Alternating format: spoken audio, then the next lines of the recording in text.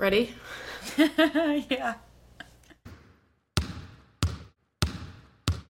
Hey everyone, welcome back to the Playing Dirty podcast with Katie and Megan. Hello. Thanks for tuning in. This is episode 7. Before we start, just a quick reminder, follow us on socials, like and subscribe all of our episodes, and follow us on Spotify and Apple Music for the most recent updates when we release an episode. Generally, we have been releasing during the middle of the week. Sometimes things get shuffled around, but please show your support in any way that you can, and let's get into it. So this week, the NBA draft happened. So we have new talent coming to the NBA, and Katie and I are going to go over mostly the top five picks that we saw go, as well as some more basketball updates, college and professional. And then we'll move into the baseball world, which is really this summer what everyone's going to have to care about. So college and professional too on that end, looking at the Men's College World Series and then what's happening in Major League Baseball right now. And then we'll look at some of the NBA trades that have come up kind of amidst the draft, and then talk about what's coming up in the next few weeks. Yeah, and I know we mentioned last week that we're kind of going to get into more MLB news because the beginning of the season is always really boring. Teams are all over the place and games don't really matter, but as we move into July, August, September, prior to playoffs, I think it's starting to get a little bit more exciting. So we'll definitely dive in there. But let's start off here with the big piece of news this week, which is, as Megan said, the NBA draft. I don't think that the top picks were really a surprise in the first round. No. But curious what you think, Megan. I mean, at least the first one, Victor, was probably expected. Absolutely. I mean, he's giant, first of all. Yeah. But also just really, really talented. So, Victor Wemba. Oh, I'm not going to do it right. I choked. Wembayama? Yeah, that's it. But I get nervous when I say it. He's French. Wembanyama. Okay. Right? There you go. I think so. So this year, Victor Wembanyama went first to San Antonio. He is 7'5". And we knew obviously all knew this was coming the second that the Spurs got the first draft pick. Yeah. They've been talking about it for months now. Mm-hmm. So absolutely no shock there, but to see Victor and his siblings getting interviewed and crying together, it's like, he knew it was coming. I mean, I'm sure he knew it was coming. It's just cute to see him react still very emotionally and go to the NBA. So I know he's so big. People kind of talk about injury, and he's obviously with the height, he's not physically as big as some. You know what I mean, right? Yeah, no, he's not. Yeah, he's not LeBron James. He's so like a little more injury prone, stuff like that. So, right. I don't know. I'm really excited to see him play. He is such a smiley guy. I feel like anytime there's an interview, he's just like super happy. And he's been in the news a lot outside of the NBA draft. Like, I don't know if you saw this video, but he threw the first pitch at the Yankees game. Yeah, I did. And the poor guy, it was horrendous. It was absolutely horrendous. It was like wide left, probably like 3 feet. Obviously, he was made for basketball. I mean, he is 7'5", so baseball's not a sport. But to your point, like I think it was not a surprise that the Spurs grabbed him up. They have not been good. Last season, they were 22-60, I think. Yikes. Yeah, it's bad. But maybe this can be the start of like a new era, like take it back to the Tim Duncan days or, something like that. But so he was the first pick. Again, not a surprise. Second pick was Brandon Miller from Alabama. He went to the Hornets. And I know, Megan, we talked last week about the Hornets and, Michael Jordan selling. What do you think of them picking up Brandon and like how that's going to fall? A lot of these players I've never really watched before. Obviously you can't watch every collegiate basketball game there is on TV, so you kind of like stick to your conference or whatnot, but he got rated lower as a pick kind of generally overall for the grade reports on the draft. So he was like a B or a B minus, something like that. And they say, so he's 6'8", he's a forward, and he's really good at making shots, but doesn't have a ton of finesse on defense. So it's a good pick, but some of the other picks, obviously, Victor, number 1, got a great rating. Right. Number 3, Scoot Henderson got a better rating. But I think that the Hornets just looked to Brandon as a better fit for their organization than Scoot, Interesting. Yeah, because I think there was a lot of controversy around Brandon going before Scoot. And I think I read something that people were, it's not Scoot's fault, but people were like, oh my God, like Scoot totally flopped. Like he should have gone second or, whatever. Are there big differences like going first? Like you go in the first round, like what is the difference between second or third when you're trying to fit into a team with a very specific culture and a very specific city and personalities? Like, does it really matter? I think, to your point, the only reason it matters is the specific franchise that you're getting drafted to. Like, the number I don't think really matters. It's who actually has the pick. So, like, to this point, Brandon was advantaged because it seems like him and the Hornets kind of had a relationship and he was a better fit than Scoot. But yeah, I think if you're in the top 5, realistically, it's just who the team is, not necessarily the number. Yeah, so third, the Blazers picked up Scoot Henderson, like we said.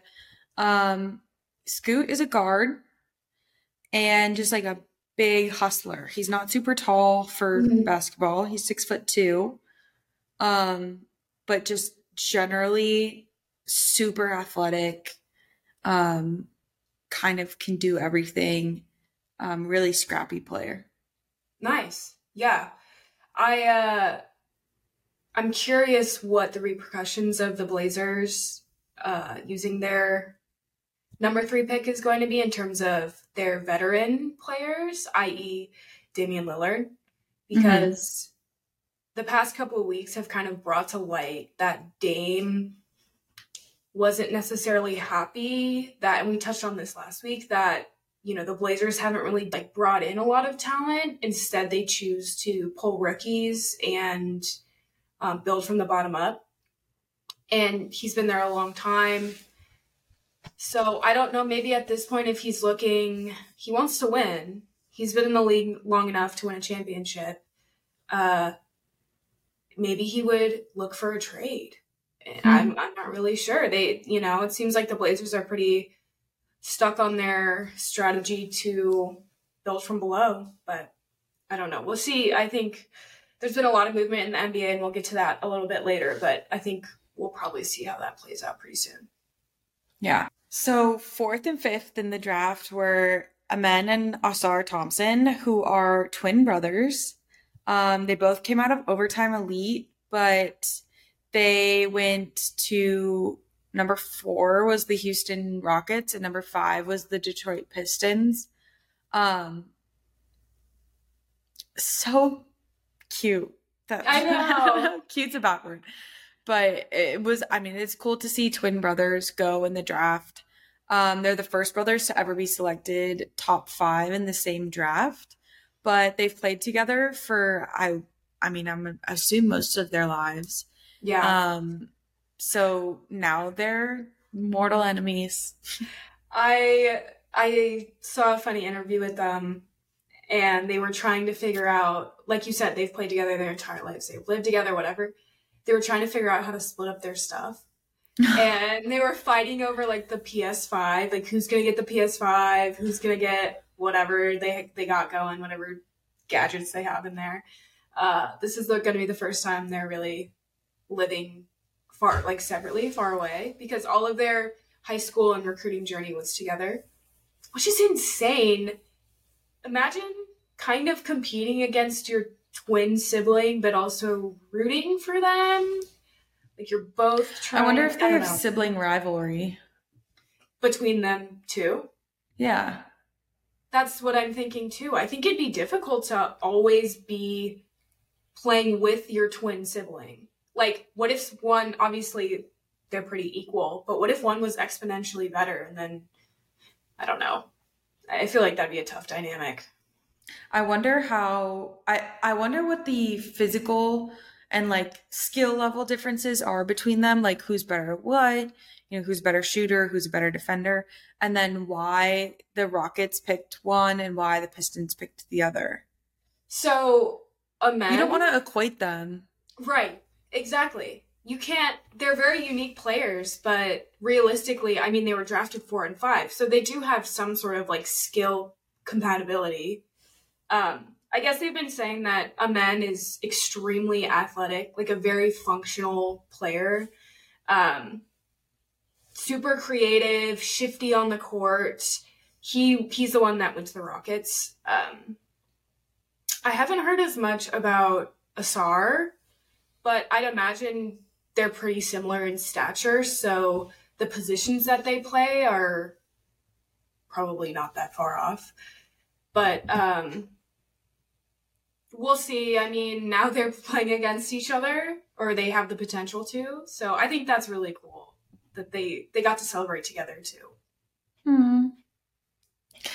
Crazy day for their family, probably. Oh my god, imagine that. I mean, they worked so hard their whole life. The parents are probably like, wow, it all paid off. All this training, the overtime elite stuff, moving. Do you know like the background of Overtime Elite? Can you explain kind of the history of that team? So I love overtime personally, the brand. It's kind of a new age basketball brand. Is it like a media brand? Is it It's yes, it's media, it's retail, it's apparently now like some sort of like athletic league. Overtime Elite is a professional basketball league that is for 16 to 20-year-olds, and it was founded by Overtime the company, which I'm sure plenty of our listeners have seen on Instagram and Twitter. They're super active in like promoting young players, and it's out of Atlanta, Georgia. So it sounded like maybe they were getting paid. They must have not have gone to college then. The twins are the first players to be drafted out of Overtime Elite. So that's cool. Oh. But it sounds like they are completing high school in conjunction with competing professionally. And Overtime Elite is marketed as this league that gives players, potentially disadvantaged youth, like another path to get to the NBA if college is not something that they want to pursue or is in their That's really cool. So I think the story behind it, I guess, is something admirable, and it's recently new. It's 5 years old, so that's really cool.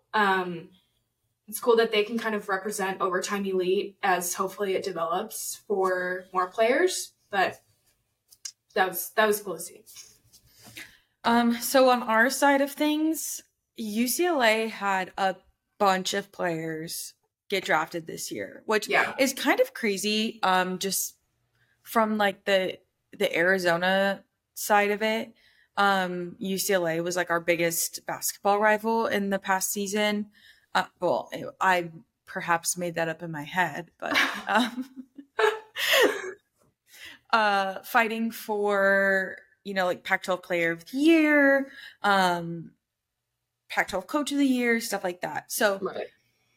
UCLA had Jaime Jaquez Go, Amari Bailey, Jalen Clark, and then a number of other guys signed contracts after the fact. I know Tiger signed a contract. Yep. U of A, Azuolas Tubelis was the only player that I really saw who signed a contract after the draft. I didn't expect that many UCLA players to get drafted, and it might just be an age thing where there's big age differences on the team. So if the UCLA team was much older and they had more players go, and U of A was younger, I'm not really sure. But Jaime Jaquez got drafted in the first round, which was kind of surprising. Yeah, it was a little out of pocket for me. To the Pac-12, Heat. To the Heat, Pac-12 Player of the Year. Yeah. He went 18th overall in the first round, but he's a phenomenal basketball player. He is not a well-rounded athlete. Mm-hmm. Mm-hmm. So some of the articles that I've read talk about him really adding on short-term potential for a team, coming in doing pretty well off the bat. He's an amazing scorer. Yeah. He's smart on the court, but long-term, unless he kind of gets like his butt kicked into shape, he's not your like stereotypical athlete like the top 5 were, Totally. No, I completely agree. Him going to the Heat, I think, fits his personality. I can kind of see him fitting in with guys like Tyler Hero, and I can, like I can kind of see, like, I can see Jimmy kind of embracing him. So he is very like cool. Yes, totally. So I think I understand why the Heat and him might be a culture fit, but to your point, I don't think people were expecting him to go as high as he did. So I don't know. Good for him. That's awesome. More appropriate, I guess, for expectations. Amari Bailey went 41st. He went to the Charlotte Hornets. And Jalen Clark was 53rd overall to the Minnesota Timberwolves. Those are both in the second round. David Singleton signed as a free agent to the Atlanta Hawks. And Tiger Campbell signed as a free agent to the Orlando Magic. Mm-hmm.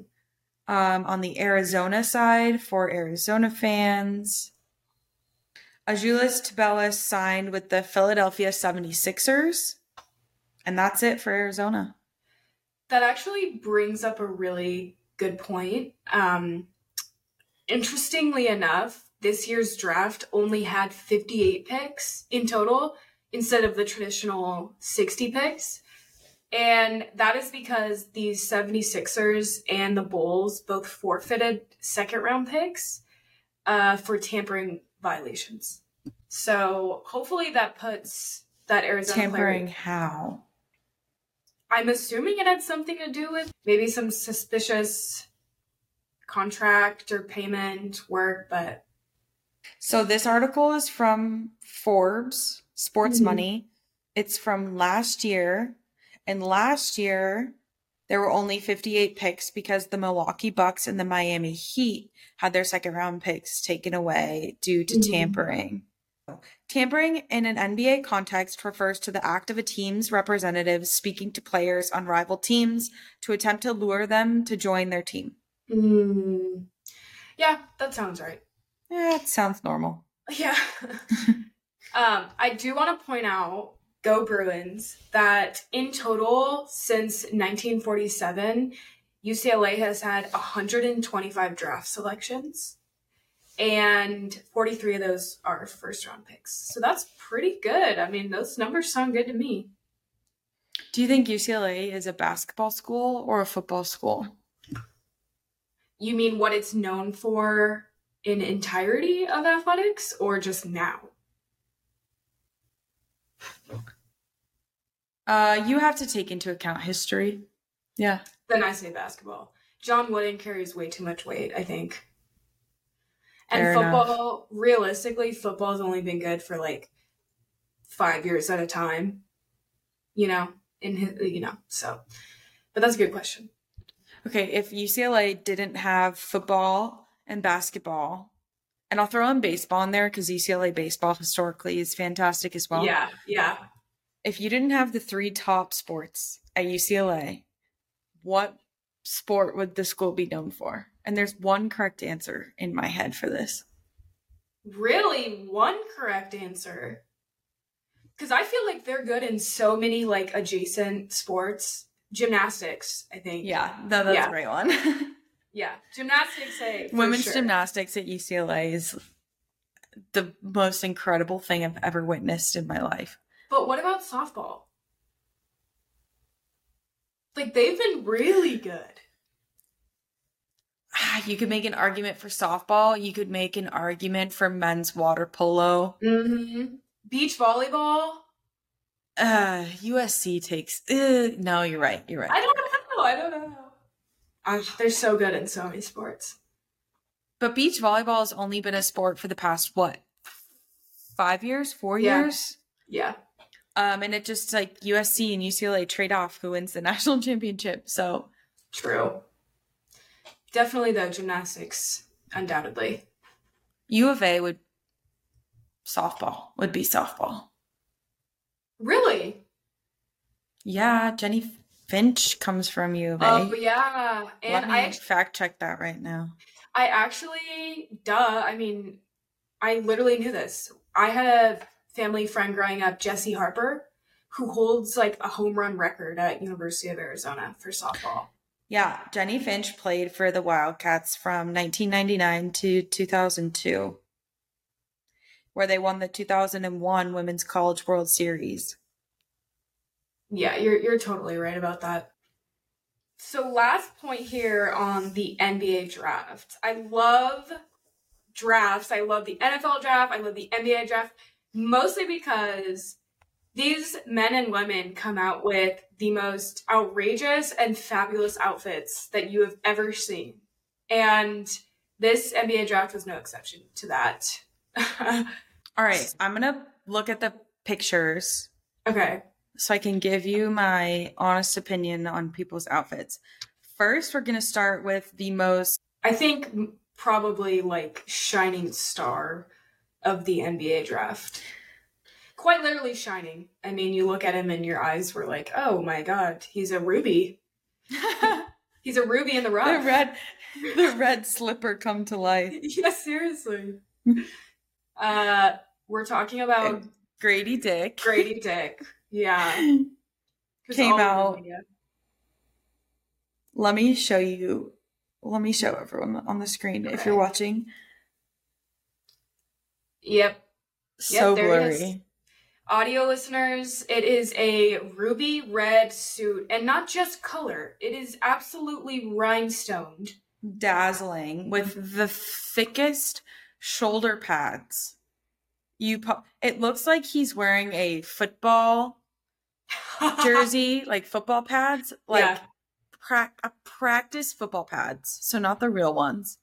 Right. Underneath a bedazzled red suit, and to cap it all off, matching turtleneck underneath. No. Yes. What are the pants? Just black slacks? Black slacks. Okay. And a red cap, obviously, because they put the cap on for the team that they're playing for. But the red cap and the red suit are not the same red. Mm-hmm. So for context, Grady Dick got drafted to the Toronto Raptors. And he has just been having the best time. He's just living it up. So he's got the outfit right. I think he had sunglasses on at one point, like he's strutting around. talking to Adam Silver. Like, he's just, you know, he's in it. So he does a little interview at the draft after he got picked by the Raptors. And one of the biggest points he made is how excited he is to be sharing a city with Champagne Papi. Drake, the man himself. And I think that's hilarious, and that's awesome, because this kid's literally younger than us, and I'm sure, imagine, like, if I was getting drafted to Toronto, I'd think the same thing, like, oh my god, Drake, he's gonna come watch us practice, he's gonna come to our games. You don't think of any other artist that's come from Toronto? Like Justin Bieber? Like half of pop stars come from Toronto. Shawn Mendes, Justin Bieber. No, that's so true. I guess after he got drafted, Drake actually followed him on Instagram, and he was like so goofy about it. It's so funny though. I'd be pretty goofy too. Oh, I totally would. That's awesome. If you got drafted, who would you freak out about following you on social media? It's hard to say, because I would geek out about athletes that were already in the NBA. So probably, like, I'm less about celebrities and more about, like, the sports that we watch. Probably, like, any basketball legend that actually cared that I was in the NBA. Like, who's played on the Raptors? Kawhi Leonard? I don't know. Like, I don't know. What about you? A lot of people, I guess. Taylor Swift. Oh, yeah. Does she watch basketball? Taylor Swift is a big Philadelphia Eagles fan. Mm-hmm. I don't know about basketball, though. I've never seen her at a basketball game. Well, I think it also depends what sport I got drafted for. That's true. But another shining star of this NBA draft was the number 3 pick, Scoot. Yeah, Scoot. I think he takes the cake for best outfit. I wasn't a big fan of Grady Dick's outfit at all by any means, but Scoot's, I think, was really good.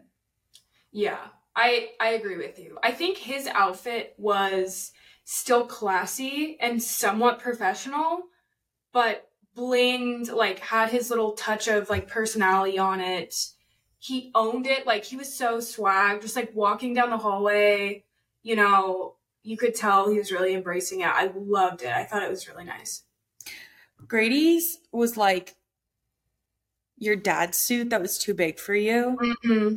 And Scoot's was, like, tailored to perfection. He had the matching grill, the matching custom chains. Like, It was very over the top, but, like, showed off his personality, but, like, in a more sleek way. Yes. It was fitted, and they did an interview actually on his outfit, and the jewels and the embroidered, like, bling on his suit actually represented his siblings' birthstones and like his family, like his parents. Like, there's some, like, outlines and, like, things special and personal to him, and on the chains too, and that just brings it all together, I think. You know, it gives meaning to the outfit, and he had this, like, braid pattern in his hair that you could tell someone probably spent a lot of time doing, and it was just really put together. Like, I think you're right. I think he does take the cake. If you were going to the draft, what would you pick to wear? I'm torn between keeping it chic and, like, kind of sexy but professional versus, like, really putting my, like, layout and doing something, like, kind of like Grady did. So I probably lean more conservative generally in terms of colors, but something that shows off my shape, something that has some bling to it, but not too much. What about you? I feel like I'd have to go, like, full sequin. Really? But not colored sequins. Yeah. And it can't look like a wedding dress. No. So you have to stay away from, like, white, cream. But then you're also like, do you go for like a pantsuit, a designer pantsuit? Right, exactly. That's what I was thinking. Hmm. But if you're doing a dress, it cannot be long, in my opinion. Why? I don't know. I feel like that's too formal. For the draft?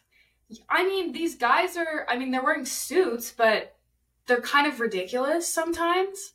Let me look Oh, up the WNBA draft. That's a yeah, better. that definitely is a better representation. We have jumpsuit, business dress, pantsuit, pantsuit, pantsuit, long black gown. Mm. Like it's more businessy. Yeah. I feel like the guys probably just want to go like super flashy because really this is like one of the few opportunities that they get to. But like for women, I feel like it's more accepted to be colorful and sparkly. And so maybe it's, you know, not as big of a deal to be super flashy. But I would, okay, but you know what I would do? And maybe this is a bit tasteless. I would definitely wear a lot of jewelry. Like I would wear a nice Why is that necklace. tasteless? I don't know. I don't want to be too flashy. Like I'm not a big fan of like, oh my god, look how much money I'm wearing on my body. Yeah. But I definitely think the jewelry would probably be like the accent, the big accent pieces of the outfit. Understandable.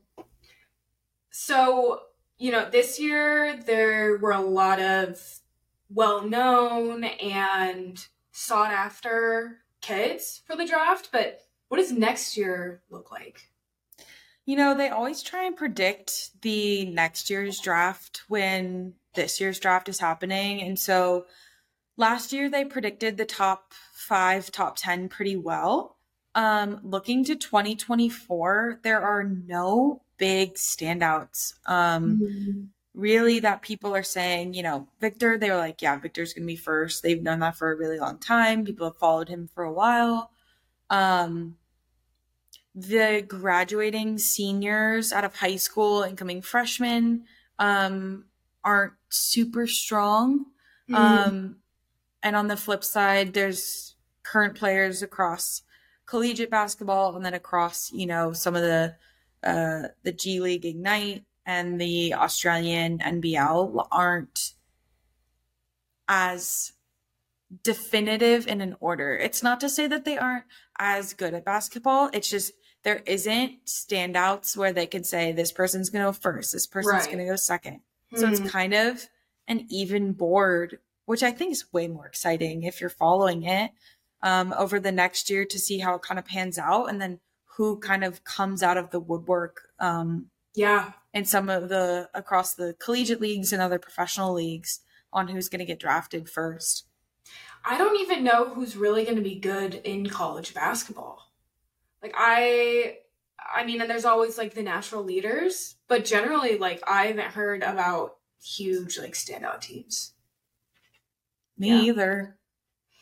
There has been some news about West Virginia. I know last week we talked about this and there's been some new news. New news. So Bob Huggins has resigned from West Virginia after being charged with a DUI. Players from West Virginia have begun entering the transfer portal once again. So they have 30 days from when Huggins resigned to find a new school without having to apply for a waiver or eligibility. So they aren't sitting out the season. A lot of players who have a lot of eligibility years left are looking to leave. So there's talk of Trey Mitchell, Joe Toussaint, and then for all of the Arizona fans that are listening, Kerr Kriisa has entered the transfer portal once again. So really interested to see where he ends up. Arizona fans aren't his biggest fan. He has a great relationship with Arizona's old coach, Sean Miller. So possibility that he'll go to Sean Miller. That was in talks a while ago, but I think teams are really trying to jump on these players as they come out of West Virginia. So even in college, you're seeing shuffles all across the board. Totally. So there has been obviously a ton of movement. The NBA draft has definitely, I think, shaken up a lot with these teams, as it always does. I mean, you bring in new talent, teams need to look how to develop their franchise in one way or the other. And in the midst of all of that, there have been independent trades within the NBA that have been pretty substantial, and big players are moving around. Yeah, so we'll start off. Chris Paul was traded to the Warriors via the Wizards. So the Suns traded Chris Paul to the Wizards. The Wizards then traded Chris Paul to the Warriors in exchange for Jordan Poole.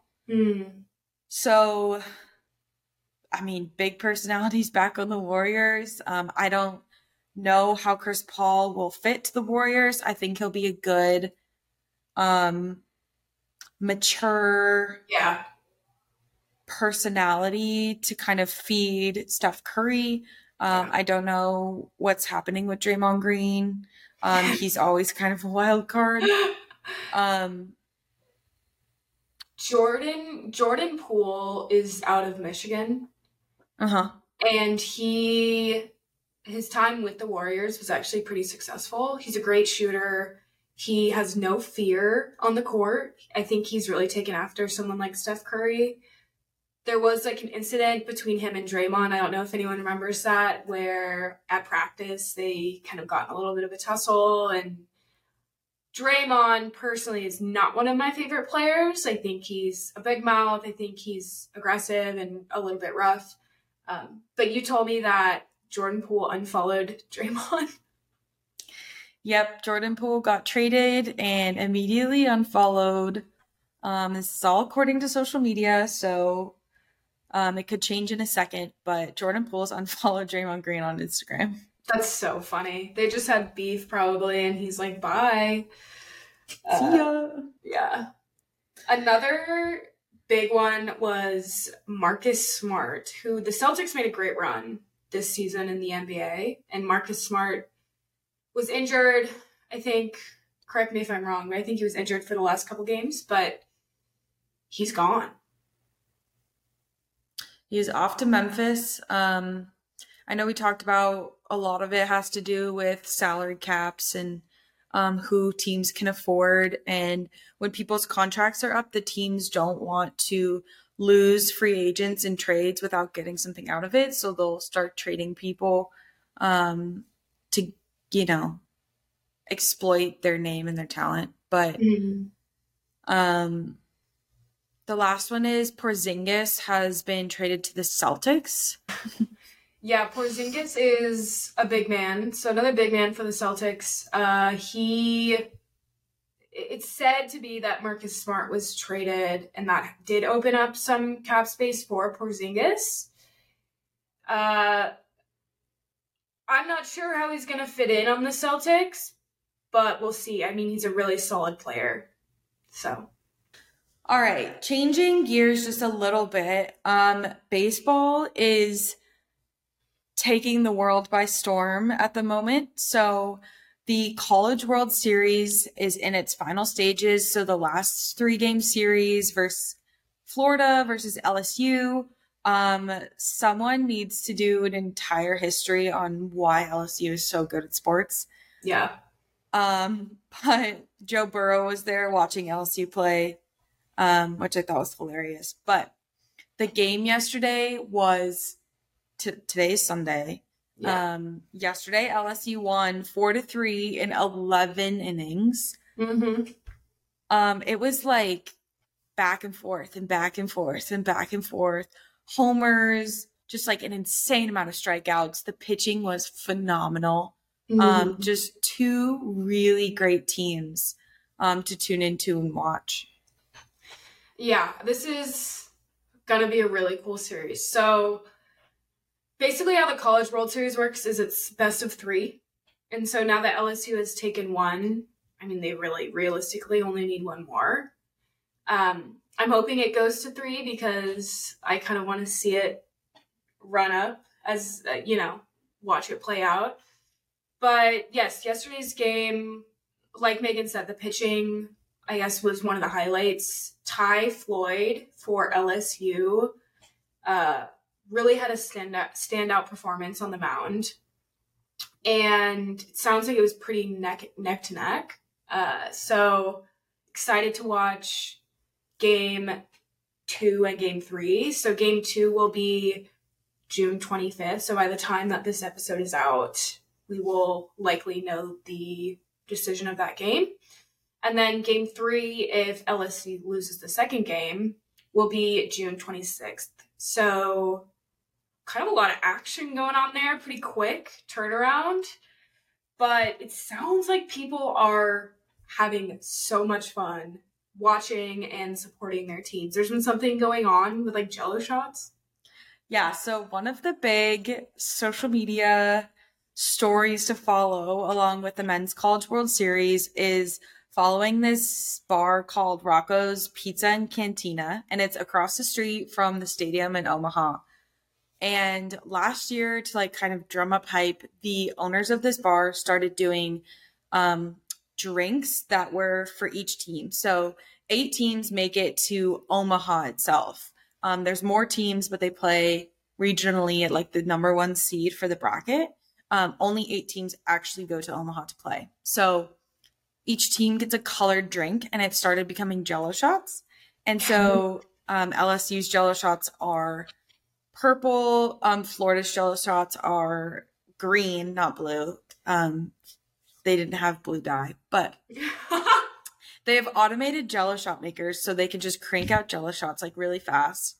And the deal is when you buy a Jello shot, it's $5, and for each Jello shot that you take, you get to add a number to the tally for your team to kind of drum up hype and like get everyone really excited. So a man walked into this bar, and his name was Todd Graves. And if you don't know who Todd Graves is, it's the CEO of Raising Cane's Chicken.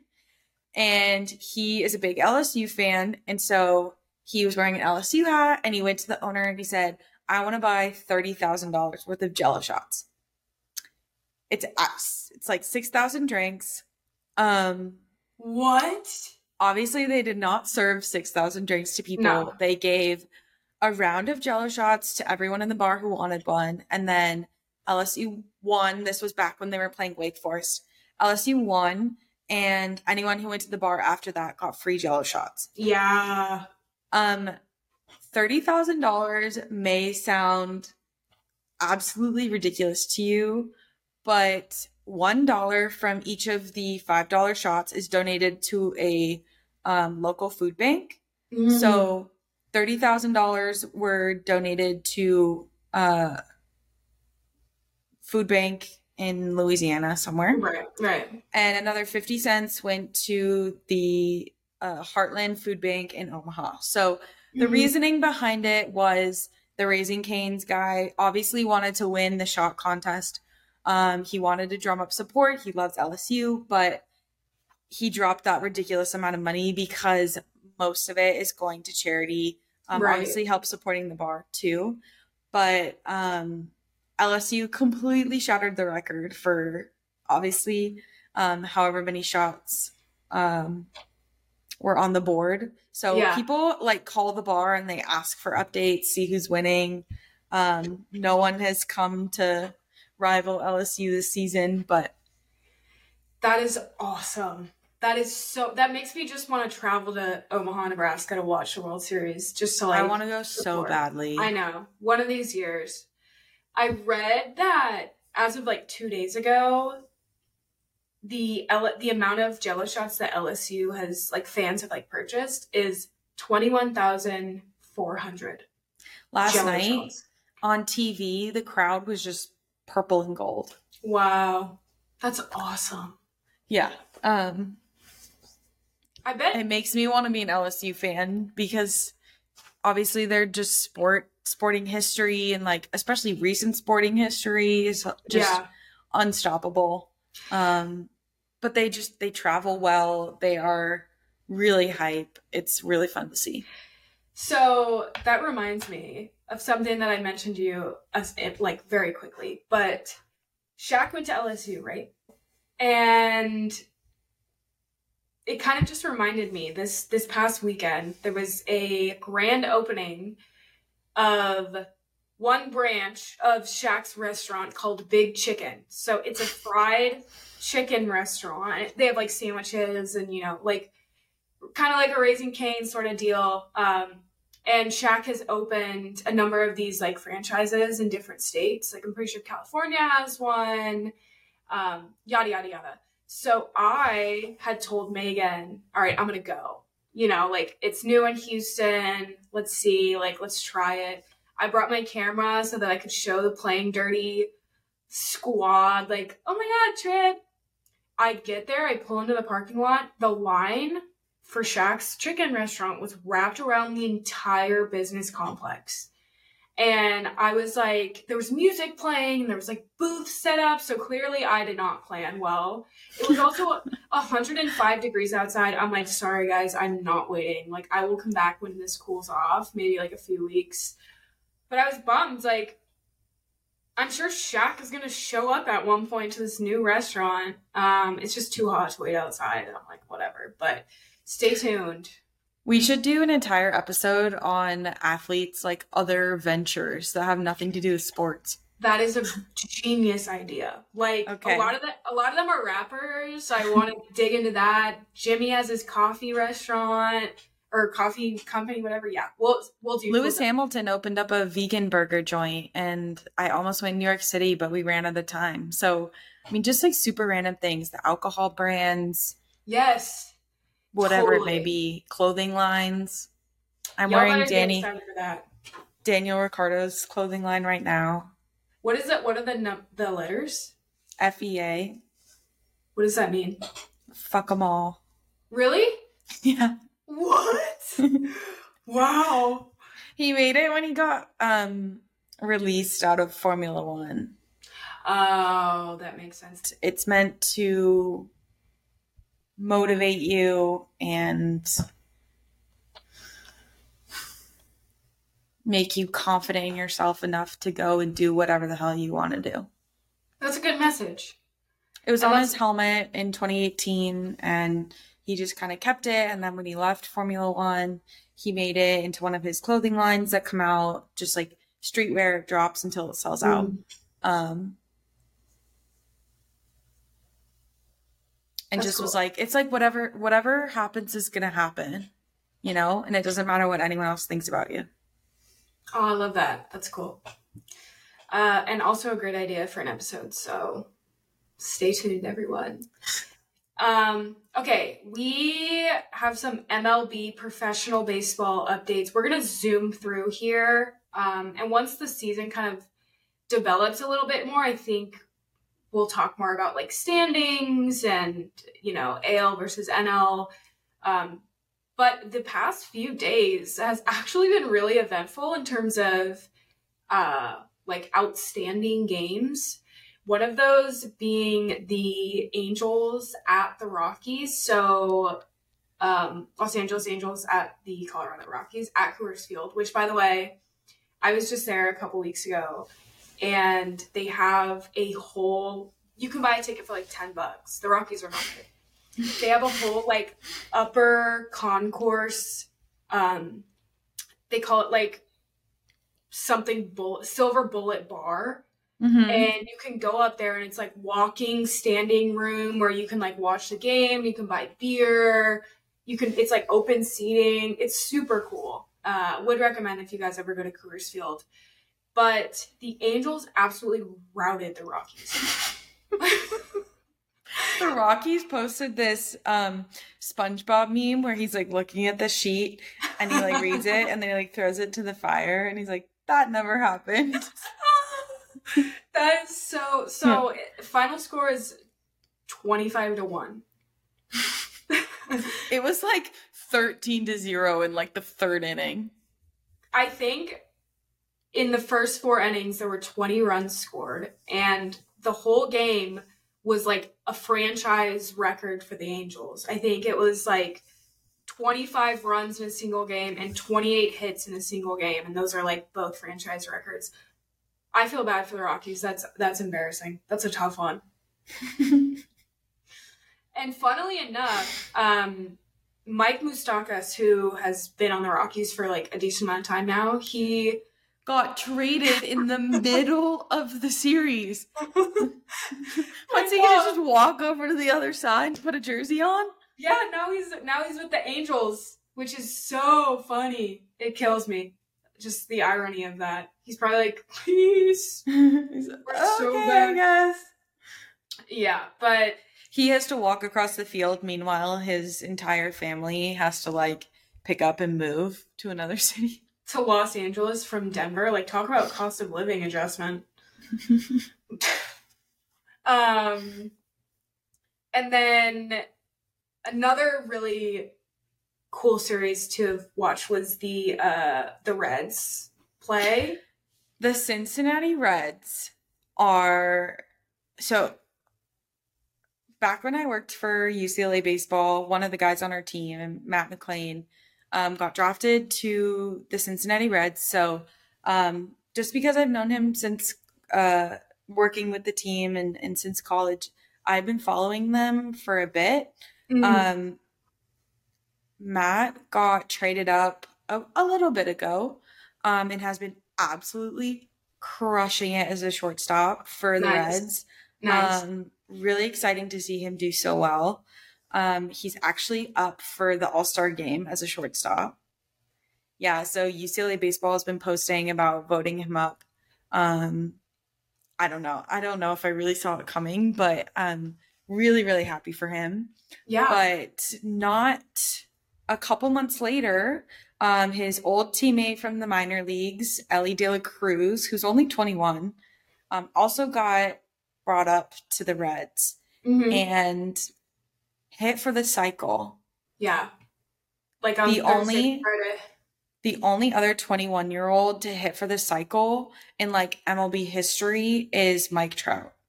Really?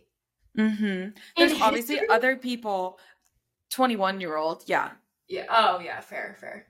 There's obviously other people to hit for the cycle, but when you start getting into the nitpicky, like who's hit for the cycle in their rookie year, who's hit for the cycle in like their debut year, it's like maybe 3 people. Wow. He is the fastest base runner you've ever seen in your life. Mm-hmm. And he just is like such a crazy athlete to watch. Yeah. It was fun to watch the highlights there and how excited everyone got. I guess this is the first time that the Reds have had a hit for cycle since like the late 80s, which is awesome. And fun fact that I recently found out, the Cincinnati Reds are the oldest all-professional team in baseball. So they were originally the Cincinnati Red Stockings. And eventually turned into the Atlanta Braves. So... Well, how did the Cincinnati Reds come to be then? Because then wouldn't the Braves be the oldest team? Technically, yes. The city of Cincinnati housed the oldest MLB team? Yes, that were originally called the Cincinnati Red Stockings and then became the Braves. And that eventually went to Atlanta. Mm-hmm. But yeah, that was awesome to watch kind of a rookie make an impact. This is more of like on a personal note, but being here in Houston, obviously the Astros rule the city, the cheaters rule the city, and the Astros are away at Dodger Stadium the past couple days. I believe they play again today, but the last 2 games, the Dodgers have won at home against the Astros. Thank God. So I'm happy about that one. That's just a little tidbit there. On my side of it, the Arizona Diamondbacks are second overall in the National League, but first in the West, which crazy. Whoa, yeah. Whoa. The National League is currently being led by the Atlanta Braves, and the American League is being led by the Tampa Bay Rays. The Tampa Bay Rays also are having an amazing season. Yeah. But really exciting for me and the Diamondbacks. Yeah, I hope they're on the come up because I keep wanting to go to a game, but like, yeah. okay, a bunch of the games are during the week, which you can't drive 2 hours to another city during the week. But for the games that are home and then the games that are away for the rest of the regular season, it's like you have like 2 opportunities to go. So I think I'm going to miss this entire MLB season. Yeah, that's a bummer. The Diamondbacks, I don't know when they changed their logo, but they did. I remember growing up and like their old logo was like the D with the rattlesnake. Do you remember that? Yeah. And No, now it's been different for a while. Oh, it has. Okay, maybe I just haven't been paying attention. There's different colors too. It used to be like purple and something, Yeah. and now it's like red and black. Yeah, red, Yeah. black, and like a Blue? sand color. Oh. Yeah, I like seeing exciting things in the MLB kind of this early in the season. I know we're getting kind of in the middle of the season, but October will be here in about 5 minutes, so Right. buckle up. yeah. Yeah, hang in with us. One of the coolest things happening in the MLB right now is that it was paused because of COVID, but the MLB is going global again. We've seen it with the NFL. We've seen it with some of the other leagues. But right now, today, the Cubs and the Cardinals are playing in London. Yeah. So I guess there's like a bunch of like random Cubs and Cardinals fans in London because they've played there before. But yeah, they have a full house at one of the stadiums out there. The McLaren drivers for Formula One were out doing batting practice for media. So kind of just like this big overlap of big sports franchises. That's sick. And cool to see them go play in other countries. That is so cool. No, that like kind of gives me the chills. I like because baseball is like America's sport, but it doesn't have to be. Right. One of my really good friends from playing volleyball, her family they're diehard Cubs fans, and she is in London right now at the game. Wow. Did she go for the game? I'm sure, yeah. I'm sure. Wow, that's a cool experience. So we're kind of wrapping up here. This episode 7. Hopefully y'all enjoyed it. Thank you, audio listeners. Thank you, video listeners. We appreciate the support as always. Really excited for this one to get out. And again, follow us on socials. Let us know what you like and what you don't like, and just stay in touch. Thank you. Bye. Bye.